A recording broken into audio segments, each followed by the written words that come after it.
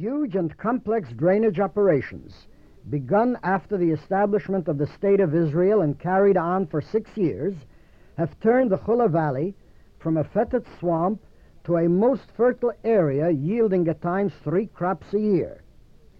Preliminary work on the Chula project, which was interrupted by World War II, was begun during the 1930s, the period of the Choma Umigdal, tower and stockade settlements, when the Jews in the land of Israel defied British restrictive orders and continued soil reclamation and establishment of settlements despite all obstacles.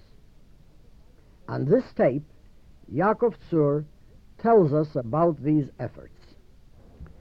Whoever knew Palestine between the 2 world wars would remember the marshes of the Chule.